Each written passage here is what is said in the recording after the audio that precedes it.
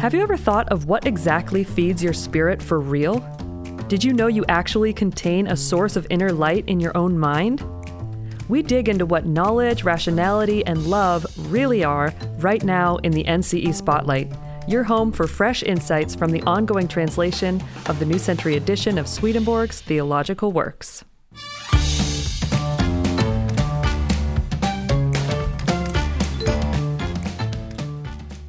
Knock, knock. Hello, Jonathan. Hey, come on in. Nice to see you again. Hey, thank you so much. So nice to be here. And thanks, as always, for taking time out of your busy week to sit down and share a little bit about what you're coming across in your ongoing editing work for the New Century edition. So is it, how are things going? Oh, I so look forward to this. They're going really well, and this material is just amazing to me. So once again, I've selected 3 passages from Secrets of Heaven, Volume 4, and I just sort of randomly put these together, but they were things that struck me. But I would say the heading is knowledge, rationality, and love.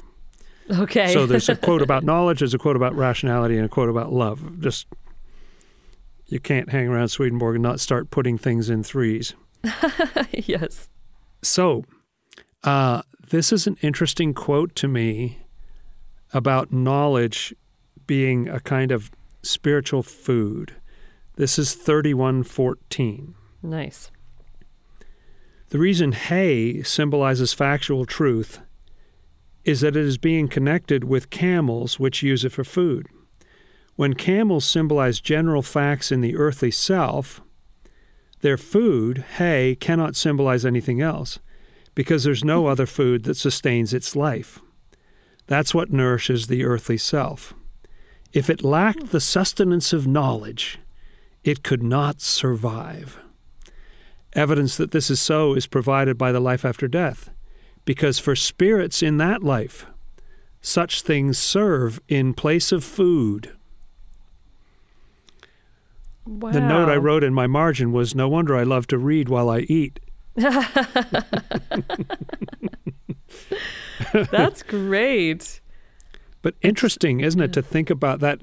People talk about a nourishing talk or just that was a real meal or that sort of thing. But interesting to think, no, that actually is, what you eat, what you live on. That's what sustains you, what builds your spiritual body. And right. The food for our spirit.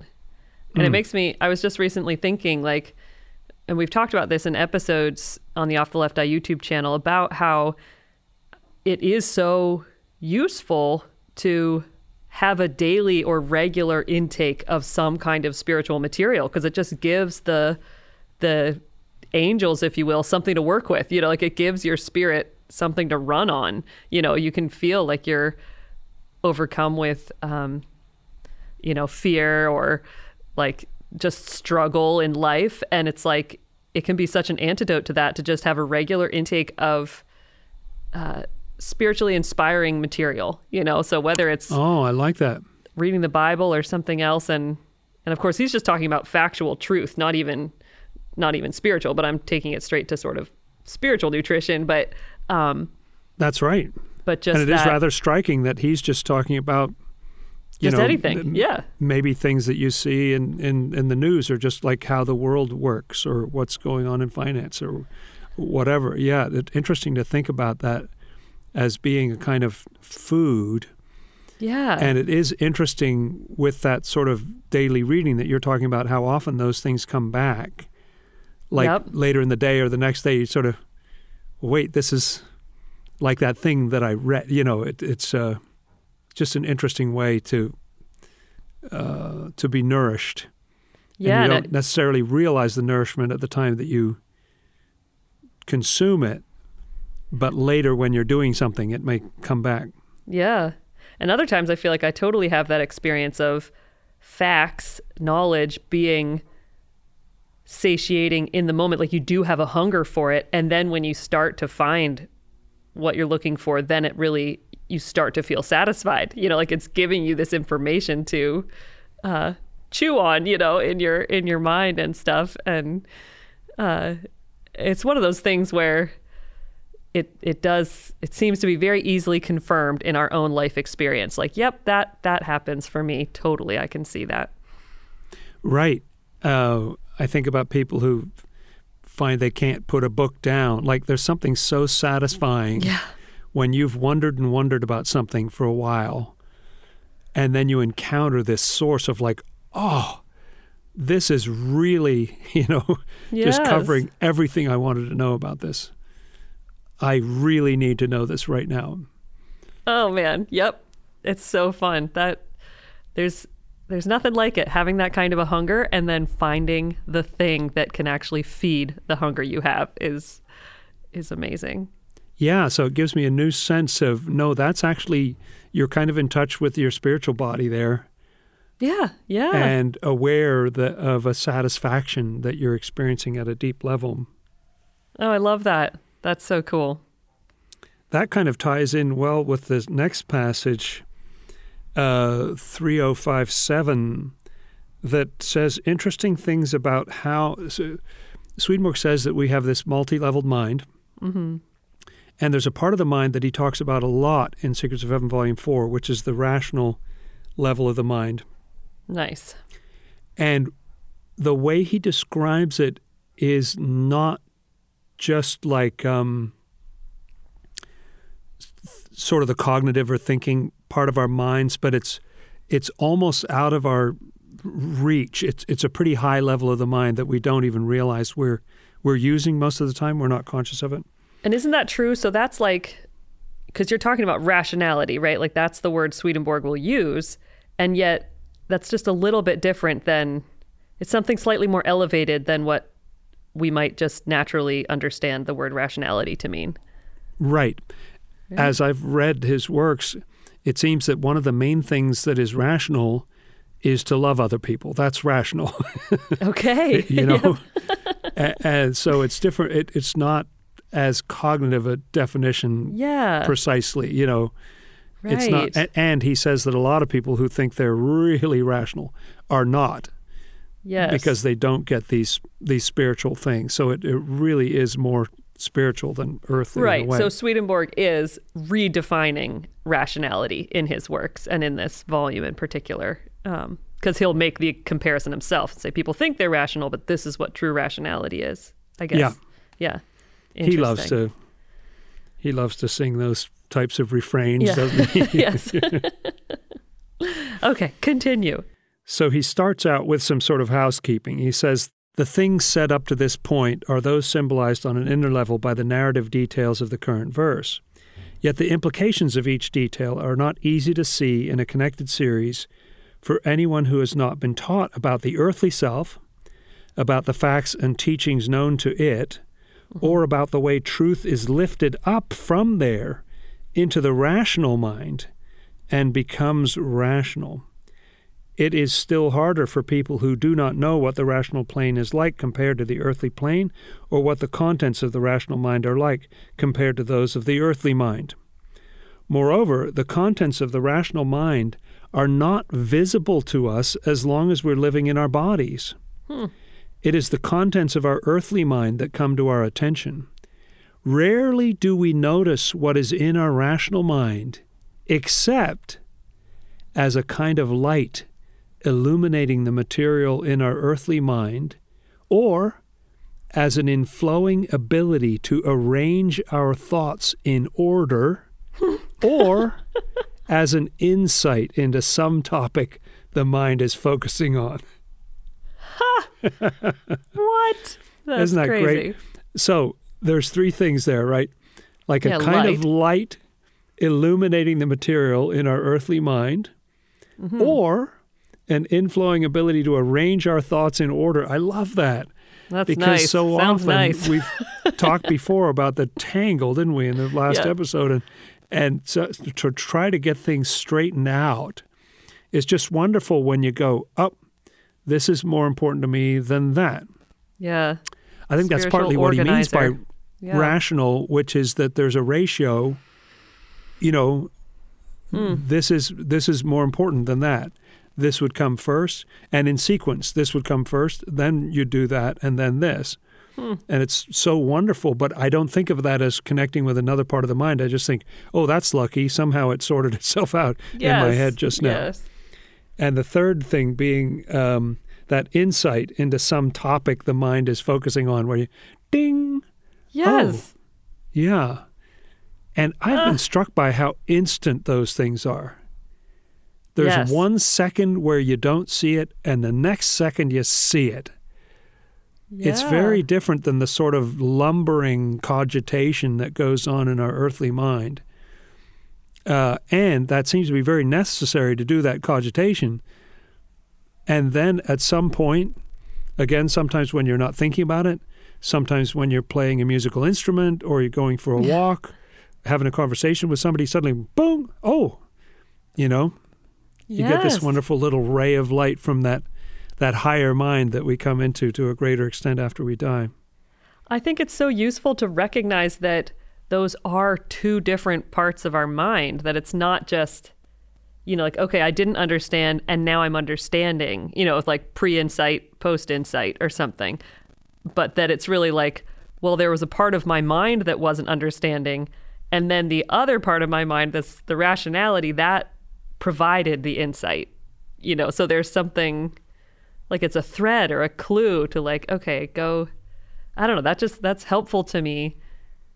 And in my experience, like I can be wrestling with something, thinking different parts of it over in my mind and stuff. And then when you do get that insight, it almost does have the same effect where the insight then sets everything in order. Because all of a sudden you're like, oh, now all the pieces kind of make sense, or I know what to do with all of this stuff. Yeah, that's right. That's right. I love the way that it organizes it. And so that's another little kind of diagnostic tool. I love the way these things are just tucked away in these words. He doesn't always kind of signpost it. Yeah, right. Yep. Flag it, as, by the way, you can use this, in your understanding of your own mind. But these things are helpful. And it's a repeated experience in my life of being in that jumbled thought, and then sometimes many, many, many, many years later. Yeah. It's not necessarily talking about a quick thing all the time, but it feels so good when it kind of this is what's uppermost, that's second, this is third, and it makes sense. Well, that's really whetting my appetite for wanting to go back and, study what Swedenborg says about the rationality with this new perspective in mind, because it's such an asset to us, it probably connects us to, it's the beginning of intuition, I guess, right? Like ultimately. Right. Yes, I think so. It's access to that higher way of seeing. Mm-hmm. And he does say wonderful things elsewhere about really in a text like this, in a series of texts like this, you're just presented with a series of thoughts, but how one can be more important than another. It's that same function we're talking about. Yes. Isn't it? It's self-referential where, I see this thought. This will help me understand all the other things. And if you like reading about the rational mind, you're going to love Secrets of Heaven Volume 4 because there's a lot in there about this. It's very cool. Nice. The third passage that I've got is shorter. It's from 3147. And I just thought, I don't know. Throw some love on there. Yeah. This is the love one. Listen to this. Okay. I mean, people who know Swedenborg well don't think he talks this way, But Lisa has really brought it out in this translation. So hopefully the quote will live up to what I just... Great. The hype. But washing other people's feet. You remember that from the New Testament where Jesus washes the disciples' feet. And so Swedenborg says, washing other people's feet was a sign of neighborly love, which said, I will not meditate on your faults. Oh. It was also a sign of humility, which said, I will clean away your faults like dirt. Wow. Now, how beautiful is that? I love it. I will not meditate on your faults, and I will clean away your faults like dirt. Yeah. That's beautiful. Beautiful. Like that's the orientation we want to have toward each other. Totally. That's sticky note on the mirror type material right there. Yes. And that's such a gift that we can give to each other. I love that. I don't know how it was in previous translations, but what you just said is also memorable. You know, like I've just already put it to memory. And it's that's right. It's in me. That's right. Yeah, it's poetic. I love that. I will not meditate on your faults, and I will clean away your faults like dirt. That's so sweet. That's so loving. It is so loving. Yes, and it implies that we have that ability, not only how you see it, you know, I won't meditate on your faults, so I'm not going to dwell on it, but also I can help you. Yeah. Right? Yeah, like let's shake this off. Let's just, we'll just put your feet in some water, we'll get the dirt off of there. That's so, yeah. It's hopeful. Yeah. I mean, like, what a way to, give each other hope is to have that perspective too. And from the inside, I have felt so much like my faults were just an integral bad part of myself. Mm-hmm. They're just awful things that I wish weren't there or something. But to say, oh no, that's not your foot. That's just dirt. Yes. That can wash away. It may have been there for a while, but it can wash away. Oh, I love that. Wow. Well, what a hopeful and wonderful point to end on for our time together today. Thank you so much, Jonathan. Oh, that was fun. Thank you, Chelsea. Yep. Wonderful as always. I look forward to seeing you next time. I hope your heart was uplifted and your mind inspired by this week's NCE Spotlight. Subscribe to the Inside Off the Left Eye podcast to tap into this stream of fresh insights and join us on our excursions into the historical context of Swedenborg's life and works. All passages quoted in this episode are sneak peeks from upcoming volumes of the New Century Edition translation of Secrets of Heaven. If you've benefited from the work of the Swedenborg Foundation through Off the Left Eye and the New Century Edition, consider supporting us with a donation. We are a nonprofit and depend on the support of our donors. To give, go to swedenborg.com/donate. And thank you for listening.